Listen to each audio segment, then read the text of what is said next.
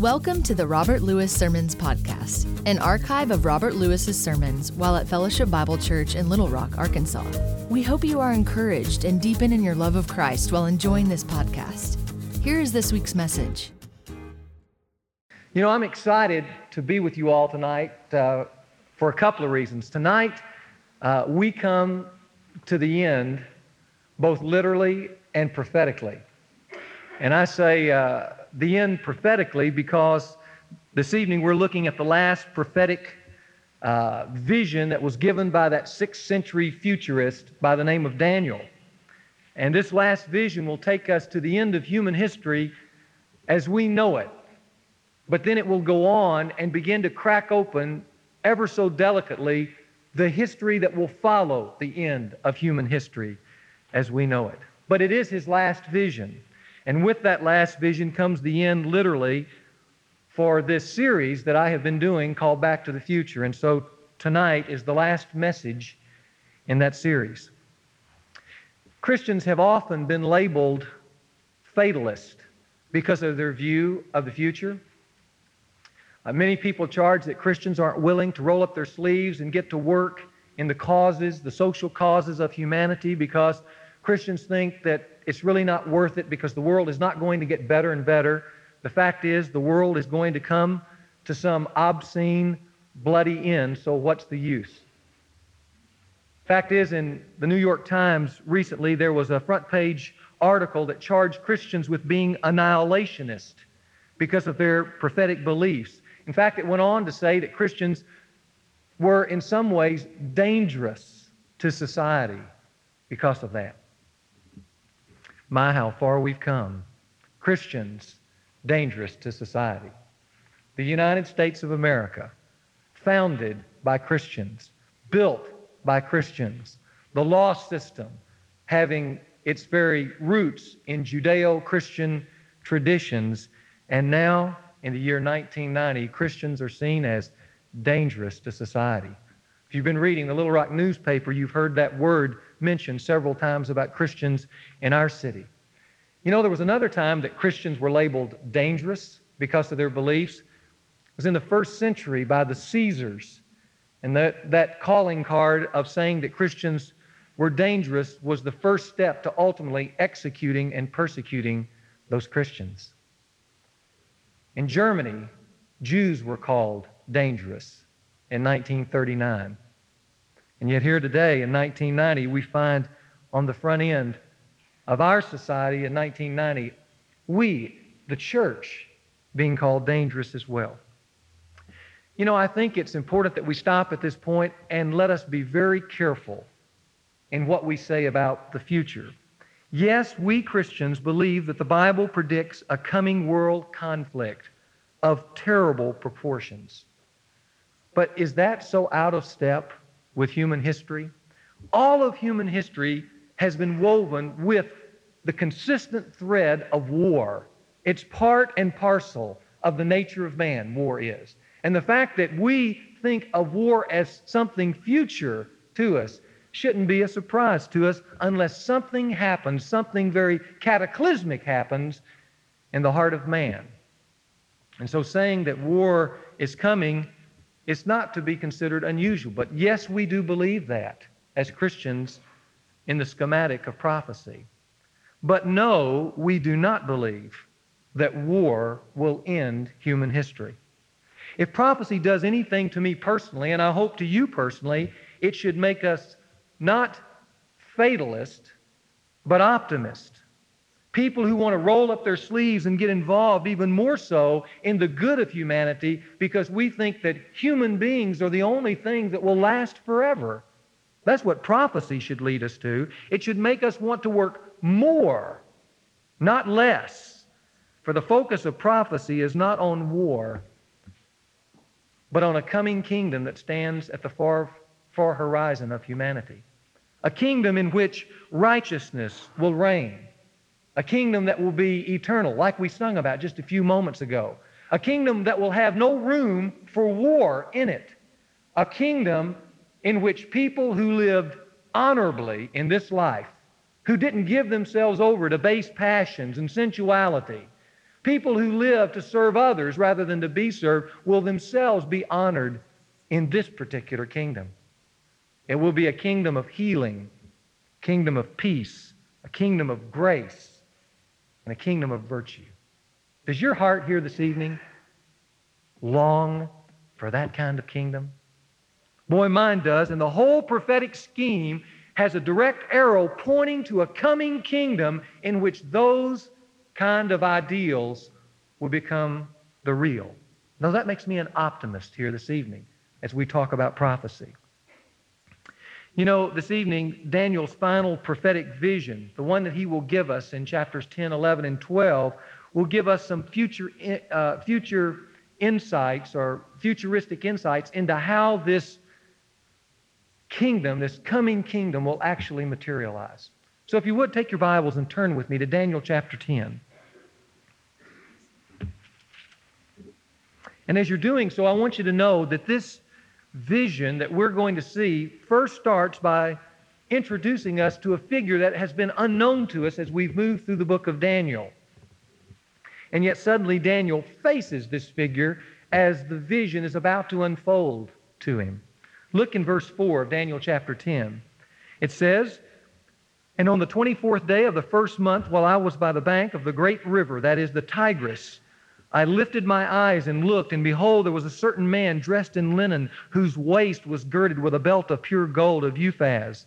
And his body also was like beryl. His face had the appearance of lightning. His eyes were like flaming torches, his arms and feet like the gleam of polished bronze, and the sound of his words like the sound of a tumult. Now I, Daniel, alone saw the vision.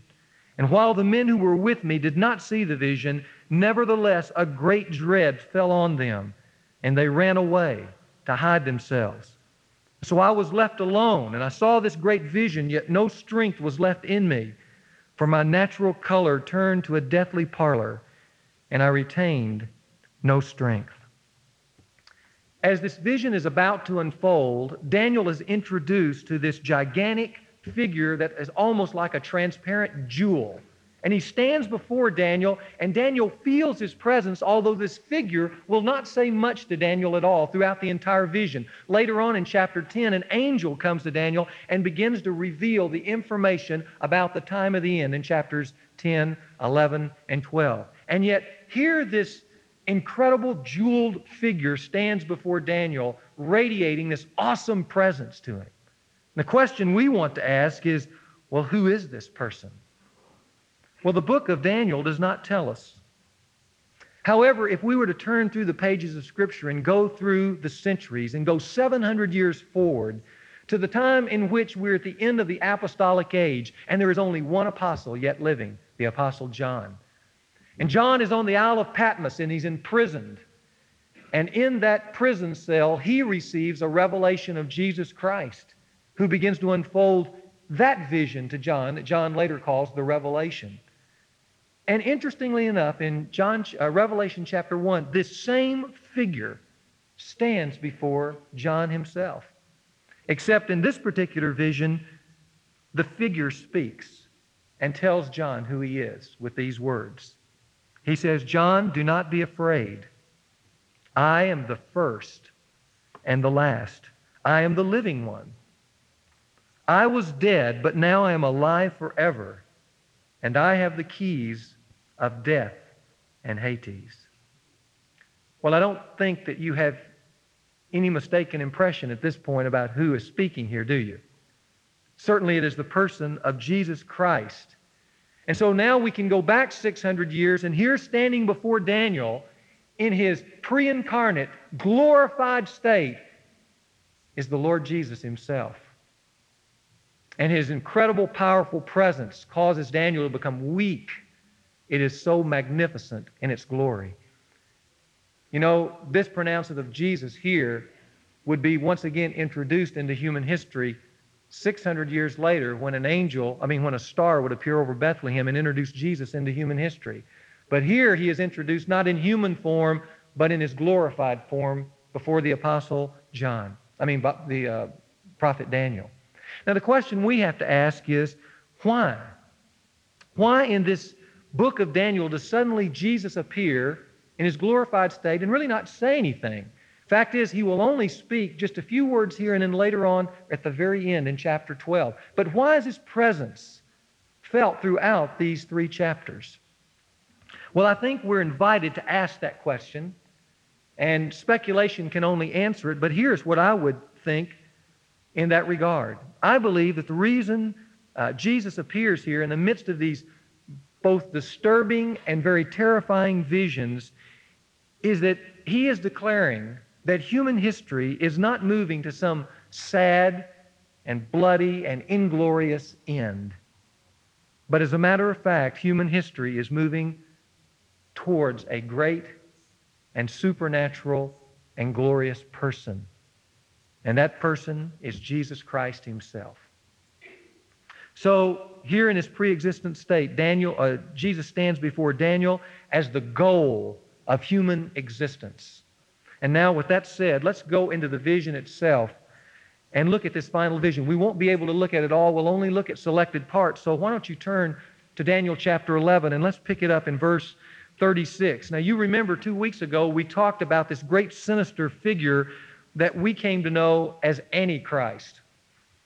And here, as we pick up in Daniel chapter 11, we're going to once again begin to see this particular sinister figure. And we're going to talk about him in the next few moments. But let's read about him in verse 36. He's called a king in verse 36. It says, "Then the king, or Antichrist, will do as he pleases, and he will exalt and magnify himself above every god and will speak monstrous things against the God of gods. And he will prosper until the indignation, or another word is tribulation, until the tribulation is finished. For that which is decreed will be done." Do you remember in our discussion about Antichrist that he was an interesting personality, one of the 2 great personalities who would stand at the end of the age? He would be different from this great world ruler that we talked about in Daniel chapter 7. In Daniel chapter 8, we learned that this Antichrist was a magnetic religious figure. And the purpose of his arrival on the scene at the end of the age is that he comes and through his shrewdness and his cunning, he leads the state of Israel, which is seeking protection and its self-autonomy, into a covenant, a peace accord, a covenant arrangement with this great world ruler who is now threatening the entire world scene. And so this religious figure comes on the scene, and he is the one who joins the hands between this great world ruler and the state of Israel. Now, what Israel doesn't know is that as it's signing this peace accord, thinking that as a people, it's going to remain its own autonomous self and be able to worship its own God and keep its own particular heritages and traditions like Jewish people have tried to preserve all throughout human history. What they don't know is as they're signing that peace accord, in reality what they're signing is their own death certificate. And in time, this Antichrist will not speak for the God of Israel and for the people of Israel, though that's what they were led to believe. But instead, through his shrewdness, he will begin to speak out against Israel as this great world ruler begins to seek self-deification. Do you remember that as we talked about it? And in the middle of that covenant, he severs it and creates all kinds of desecrations in Israel, and in particular to the religious aspect of Israel. And he then begins to speak, as it says in verse 36, monstrous things against God, Israel's God, which is shocking to them. And then a great persecution and tribulation is unleashed against Israel, greater than any that has ever gone before. The fact is, Zechariah chapter 12, the prophet Zechariah tells us, and in the midst of this tribulation and persecution that is pointed towards Israel in specific, all the other nations of the world are drawn into this conflict. And if you'll notice, it goes on to say, and it says, and he, that is Antichrist, will prosper. The word can also mean triumph until this tribulation is finished. Now, in the verses that follow, we get a second look at Antichrist. We go a little more up close, and we get some added descriptives to his resume. Look there at verse 37. It says, and he will show no regard for the gods of his fathers. Now, I hope that some of you have a Bible that has a marginal reading that says, he will show no regard for the God of his fathers. If you remember, we're in the Jewish section of this prophetic book. And that is a Jewish phrase, God of his fathers. It's used in another place, a similar phrase is used in another place in the book of Daniel. In fact, it's used of Daniel himself as he prays to God back in Daniel chapter 2. Why don't you hold your place there and turn back just for a moment to Daniel chapter 2 and let's read that. Daniel is in the midst of a prayer in Daniel chapter 2, verse 23. But in the midst of that prayer, he utters these words. Read them with me. Verse 23. He says, "To thee, O God of my fathers, I give thanks and praise." Now, Daniel is clearly speaking to his God, our God. But he uses the phrase, God of my fathers. And here in Daniel chapter 11, verse 37, it says that this Antichrist will show no regard for the God of his fathers. Now, why am I making that connection? Because I think that connection hints at the fact that Antichrist will be of Jewish origin. He will be a Jew. And what better person to link hands between a world ruler and a nation state that is primarily a religious state than a person who is of that race himself. And here he will come, as we learned about, this one of great cunning. He also comes one who can do these great wonders and miracles, which Jews are inclined to be impressed with, as we learned in the Scripture in Revelation 13. And he will come and he will offer up all kinds of reasons that make perfectly good sense to Israel as to why they should embrace and join into the hands of this great world empire. And yet as they do so through their own demise. Then there's another statement made about this Antichrist in verse 37. It says, not only will he show no regard for the God of his fathers, but he will show no regard for the desire of women. What does that mean? There are some who have suggested maybe he was celibate or maybe he was gay in his orientation. I think, once again, though, this is a peculiar Jewish phrase known to a lot of Jews as a specific kind of desire. It takes us back to Genesis chapter 3 when Adam and Eve were first cursed by the Satan after their fall. If you'll remember, when Eve was cursed, she was also given a promise, and that promise was this, that through your seed, Eve, which would come out of your body, would come one who will ultimately overcome evil and crush Satan. And in many parts of the Jewish community, women had a hope, a desire that through them would come this Jewish Savior, who was later known as the Messiah. Now, we believe there was a woman who was favored in that way, Mary, but the Jews today do not believe that, and so they still look forward to who is going to be the one who will give birth to the Messiah. It's the desire of every woman. And yet here in verse 37 it says that this particular Antichrist will not only show no regard for the God of his fathers, but he will also show no regard for the desire of the race, and in particular women, that have this Messiah that the state of Israel so longs for. He will not honor either one, but he will wipe them away in favor of another God. And who is that other God? Well, he's mentioned in verse 38. It says, but instead he will honor a God of fortresses, a God of military power, God of military might. And as we learned in Daniel chapter 7, that particular God will be this Caesar who is to come, who is still yet future to us, that one who will ultimately rise and dominate that European confederation of nations. He will take over those, and he will become the new age tyrant of future history, and ultimately he will require the whole world to worship him as he deifies himself.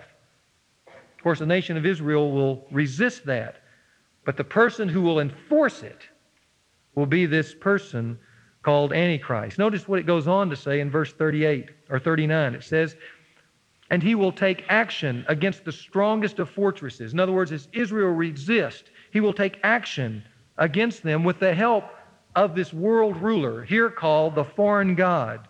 And he will give great honor to those who acknowledge him. Do you remember in Revelation 13 it told us that when the false prophet, the Antichrist, comes and tells people they must worship the beast, there'll be some who will resist, and those who resist, who don't take the number of his name, those will be denied food, they will be persecuted, some will be arrested, even killed. But those who say, yes, we will follow the beast, as it says here in verse 39, he will give great honor to them. He will put them in places of power, positions of power. As it says in the next verse, he will cause them to rule over the many. And then finally it says, and he will parcel out land for a price. Now that's an interesting phrase, parcel out land for a price. Perhaps that is a veiled reference to how all the problems that we see now taking place in the Middle East over whose land is whose. Maybe he will be the one, enforced by the power of this world ruler, he'll be the one who will settle who gets what land in that Middle Eastern community. But it will come at a price. And the price won't be money. The price will be who will give their allegiance and their worship to this world ruler. Now, there are some of the descriptives, the additional descriptives to this Antichrist.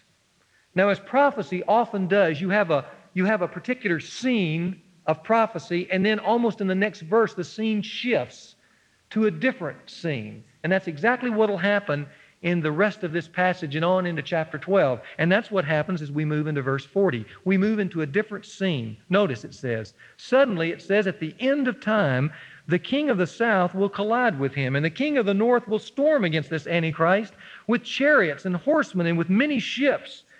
And he will enter countries and overflow them and pass through. All of a sudden, we see a war taking place. Now, if you remember, this Antichrist's job was to link Israel with this world ruler and to establish a world-dominating empire that had peace and stability. And in that final week of Daniel, those last 7 years, we learned in the first half of those 7 years there would be peace. But now when we come to verse 40, that peace begins to unravel. We're not told how it unravels at this point. We're not told what are the events that spark the unraveling, probably something that Israel herself does. But somehow these political alliances at this point in time that have been so shrewdly concocted by the Antichrist and the world ruler, they begin to break down. And in a moment of panic, it says, the king of the south suddenly invades and collides with this Antichrist. We learned that the king of the south, remember, was Egypt. The king of the north, this area of Syria, it also gets involved. And then if you'll notice, many countries suddenly rush into that Middle Eastern area and get involved in this conflict. Notice it goes on and says in verse 41, it says that he will also enter the beautiful land. That is Israel. And many countries will fall. And so what we're seeing is even more countries get involved. And yet where is the focus now of this conflict? It's the beautiful land. It's Israel herself. She becomes the battlefield. Now let me stop for a moment and ask you a question. Does this sound far-fetched? I mean, here we are reading a prophet who wrote 2,600 years ago. And nations will come and go over those 2,600 years. They will come into existence and out of existence and back into existence. But 2,600 years ago, Prophet Daniel is telling us about these events that will bring about a final world conflict that we know of in the book of Revelation as Armageddon. And now in 1990, we stand here tonight with armies all over the world pouring in to the Middle East. A world alliance joining together. Now, I'm not saying that this is referring to that. I am only saying how easy it is now for us to see how these events can take place. Missiles poised in Iraq pointed towards Israel. And notice it says many ships in verse 40. And what have we been hearing every night? About all the embargoes and the many ships from all over the world who are there placed strategically in the Persian Gulf. And Egypt is sending her troops. And Syria is sending her troops. Gosh, it seems like we're almost reading at this point today's newspaper, doesn't it? Isn't this an amazing book? Well, let's go on, because I don't know how the Desert Shield operation is going to turn out, but I do know how Armageddon is going to turn out because it tells us. So let's go on. Verse 42. It says, then this Antichrist, with the help of this world ruler who is now obviously involved, will stretch out his hand against other countries, and the land of Egypt will not escape. Egypt will be destroyed. And it says in verse 43, but he will gain control over the hidden treasures of gold and silver and all the precious things of Egypt, and the Libyans and the Ethiopians will follow at his heels. Well, those Libyans, they're never on the right side, are they? Then look at verse 44. It says, but rumors from the east and the north will disturb him. In this great confederation that's now involved in this operation, evidently there's some other countries that are not yet involved, countries to the east and the north. And when he hears of these rumblings of these countries, he becomes disturbed because of the consequences that might be involved. Now, geographically, the countries that are east of Israel are Iraq and Iran and India and China. The countries that are north are Syria and Russia, Turkey, and even Germany. Germany, by the way, is a country that was not part of the Roman Empire.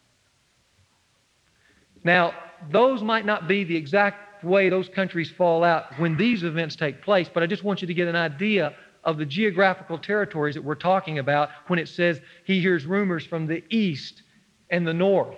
And he becomes disturbed because of their involvement in this conflict. And notice it goes on to say that he then goes forth with great wrath. He pulls all his muscle into it, and many are destroyed. And he annihilates, it says, many. And he will pitch his tent, the tent of his royal pavilion, between the sea and the beautiful holy mountain, the plain of Armageddon. Yet he will come to his end, and no one will help him. Boy, this is an incredible scene, this final world conflict. But it is not the end of human history. Now the scene changes with the camera. And when we start chapter 12, we move not to Antichrist and the Battle of Armageddon, but we move to a desperate people, the nation of Israel, who is being besieged in this conflict. Stay in Daniel 12 and just turn forward a few pages in your Old Testament. If you're not careful, you'll run by him, but you'll come upon Zechariah. Turn with me to Zechariah chapter 12. Now, Zechariah will tell us what takes place. Look at verse 8. It says, in that day, and the day he's referring to is this great day of tribulation, where Israel has lost her hope, where she's wailing and mourning and feeling extinction is nigh. In that day, the Lord will defend the inhabitants of Jerusalem. And the one who is feeble among them in that day will be like David, suddenly will regain new strength. And the house of David will be like God, like the angel of the Lord before them. And it will come about in that day that I will set about to destroy all the nations that come against Jerusalem. And I will pour out on the house of David and on the inhabitants of Jerusalem the spirit of grace and supplication, so that they will look on me, whom they have pierced. And they will mourn for him, that is Jesus, as one mourns for an only son. And they will weep bitterly over him, like the bitter weeping of a firstborn. Now look down in chapter 13, verse 1. Because see, can you picture it? Here they are, besieged on every side, their numbers dwindling as death and destruction takes place all around them. They think they have no hope, and suddenly the sky opens up, and it's the saints of God and all these wonders that occur in those last few moments. And they get to gaze upon him whom they have pierced in a previous millennium. And they begin to mourn, wail. They begin to see that all this time they have put their face against God, not with God. In chapter 13, verse 1 says, in that moment and in that day, a fountain will be opened for the house of David and for the inhabitants of Jerusalem for their sin and their impurity. And look down at verse 8 of that same chapter. And it will come about in all the land, declares the Lord, that 2 parts in it will be cut off and perish. 2/3 of the nation will die, but the third will be left in it. And I will bring the 3rd part through the fire, refine them as silver is refined, and test them as gold is tested. And after all this persecution, as I come and they reach up to embrace me, then they will call on my name, and I will answer them. And I will say, they are my people. And they will say, and you are our Lord. Is that not exciting? May I say, by just a way of application at this point, that if you're here tonight, and I'm sure there's at least one, if you're here tonight mourning over your life and the catastrophes, however they feel, that's befallen you, and you feel like you're besieged on every side and there is no hope, I want you to know there is. There really is. If Scripture teaches anything, it teaches this one singular truth over and over and over again, and it's this: the end is not the end when one turns to God. For Israel, if you can imagine, it seems so much like the end. And right before the heavens opened, no one would have thought at that moment that there was any hope. But you know, the end is not the end when one turns to God. The thief on the cross found that out, spent his whole life on worthless things, and hung there next to Jesus, and he realized the end was about to come. But in just a few short statements of interchange with the Savior of the world, he discovered that the end was not the end when one turns to God. And I want you to know, whatever condition you're in tonight, the end is not the end for you. But you have to turn your heart and give your heart to God. You have to mourn over your sin. You have to be willing to repent of it and to embrace His way and His will for your life. But if you do, He will provide a way of escape, just as He does in this final hour with the nation of Israel. Well, let's turn now to verse 3, because now the scene changes a 4th time.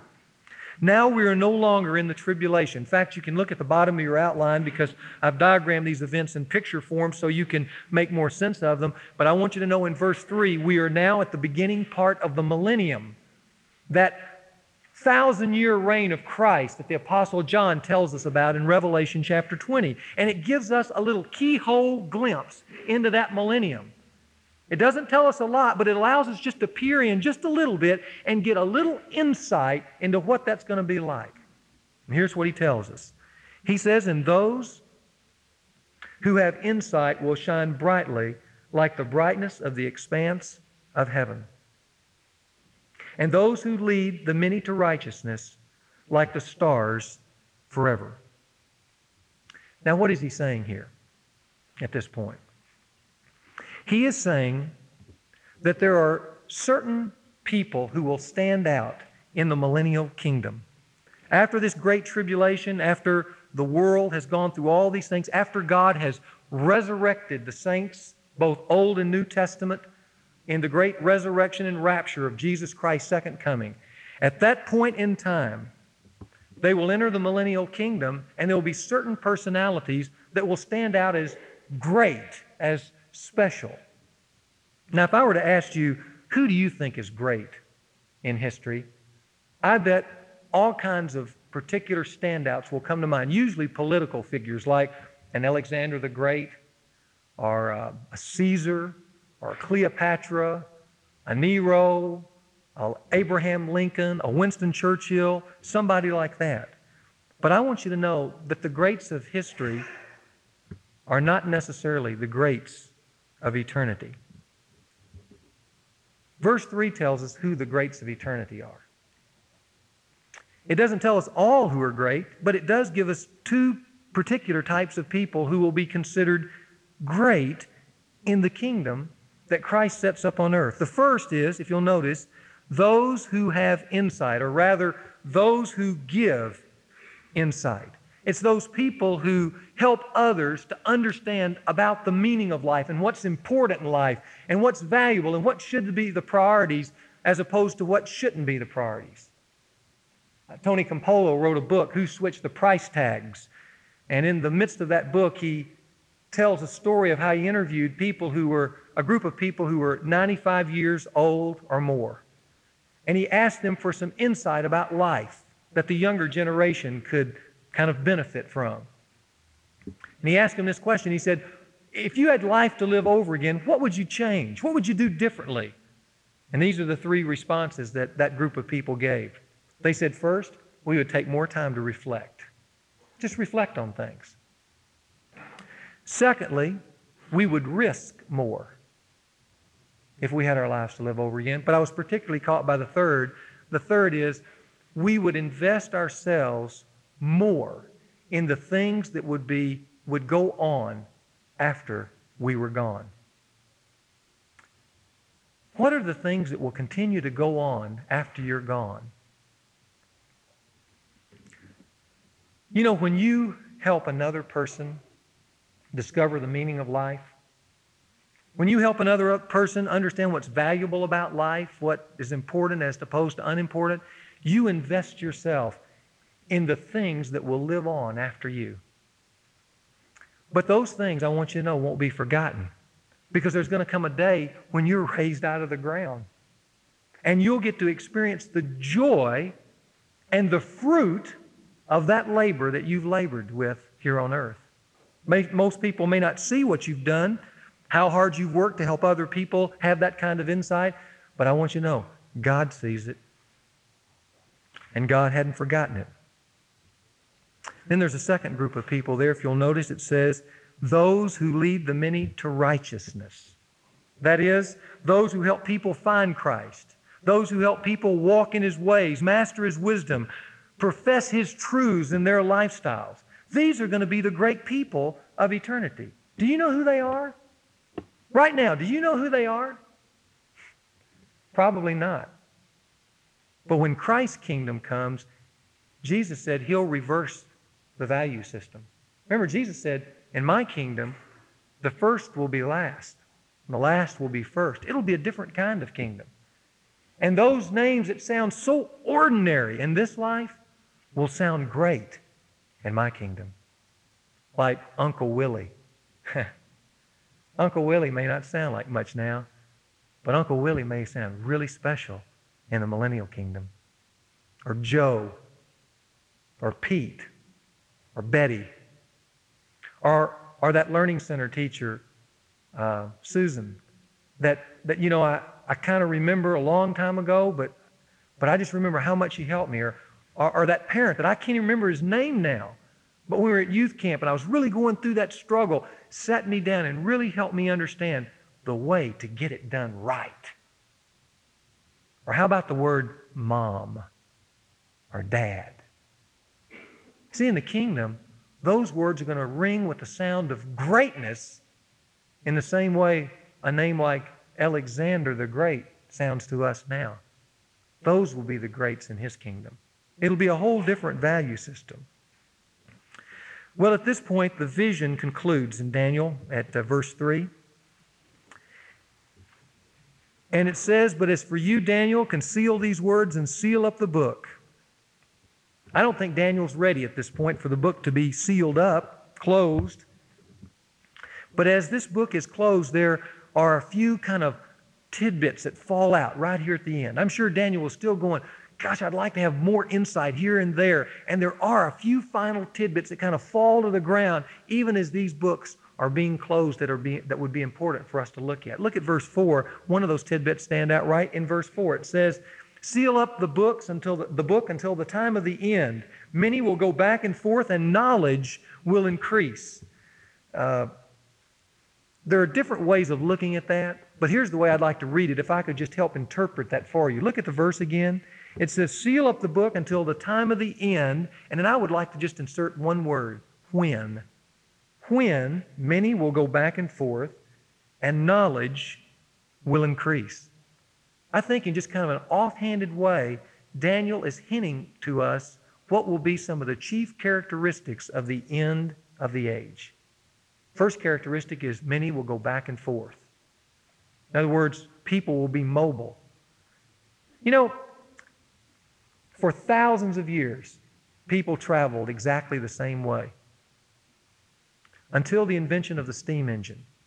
And then mobility began to pick up.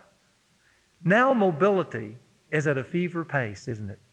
Fact is, this year, every day, 3 million people will get on a plane every day and fly from one place on the planet to another place on the planet. In total, over 1 billion people will fly just this year. In the year 2000, however, they predict it'll be over 2 billion people.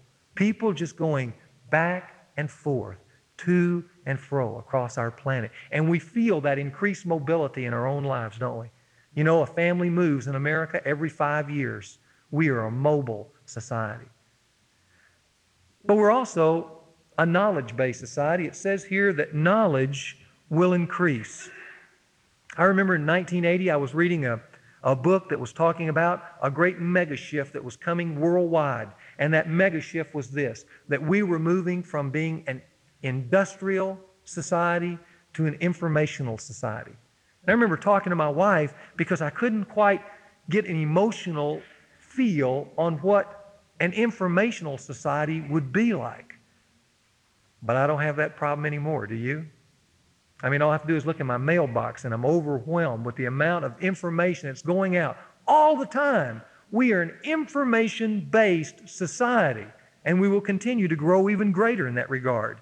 Futurist Roger Selbert makes this startling statement. He says, and I quote, "Although we have an incredible amount of information available already, what we have now is less than 3% of what we will have in the year 2010. Wow. And so what Daniel hits to us at is that at the end of the age, life will be like this snowball going downhill. It'll be getting bigger and bigger with more and more mass of information. It will be going faster and faster, and it will also be getting more and more dangerous as well. Then there's a second tidbit in verses 5 and 6. It says, "Then I, Daniel, looked and beheld two others were standing, one on this bank of the river and the other on that bank of the river. And one said to the man dressed in linen," here again, this is the second time of these 3 chapters that Jesus is introduced. This man dressed in linen who was above the waters of the river, they asked him this question, "How long will it be until the end of these wonders?" And I heard the man dressed in linen who was above the waters of the river as he raised first his right hand and then his left hand towards heaven, and he swore by him, that is God who lives forever, that it would be for a time, times, and a half time. And as soon as they finished shattering the power, the pride of the holy people, all these events will be completed. In our study of Daniel, we learned that a time, times, and a half time on a Jewish calendar is 3.5 years or 1,260 days. And here Daniel, knowing all these events are coming, Jesus Christ himself swears to God with both hands held high that though it might look like it will end the existence of Israel, God swears that it won't go on past 3.5 years. And you can count on it. Well, that's important to understand because some other days are given in these following verses. Because all of the book of Daniel are just leading up to the time of the end. They don't venture much into this millennial kingdom. It just brings us up to the very end. And I'm sure Daniel's saying, well, if it's going to end after 1,260 days, then what? What's going to be the events that are going to occur after that? Verse 8 says, as he heard this, he asked that question. He said, "My Lord, what will be the outcome? What's going to follow these events?" And Jesus says, "Go your way, Daniel, for these words are concealed, and they're sealed up until the end of time." And we kind of want to go, gosh, well, I guess he's not going to say anything. But even at this point, a few additional tidbits fall out that we can grab onto. Look there at verse 10. He says, "Many will be purged, purified, and refined." Remember I talked about the church going through the tribulation, Israel going through the tribulation, and we asked the question, why? Why would God pull his hand back and allow people to go through such a heinous time? The purpose is to purge them and to purify them and to refine them, to let people find out what they really believe and to stand up for who and what they really believe and to experience the power of that. to demonstrate faithfulness when things aren't comfortable anymore. But then he goes on and says, but the wicked, they won't understand these last times. They will act wickedly, and none of the wicked will understand. But those who have insight, they will understand, and that's you. Then a second tidbit is given in verse 11. He says, and from the time that the regular sacrifice is abolished and the abomination of desolation is set up, there will be 1,290 days. Now remember, we said in our study of Daniel that at the middle of that week there would be this great desecration of the temple when Antichrist would come and place the statue of the beast there and say, you've got to worship the beast. And the temple would be desecrated. And it would go on for 3.5 years, 1,260 days. But here he says 1,290 days from the time that that statue's set up till the time it's taken down. What are the additional 30 days?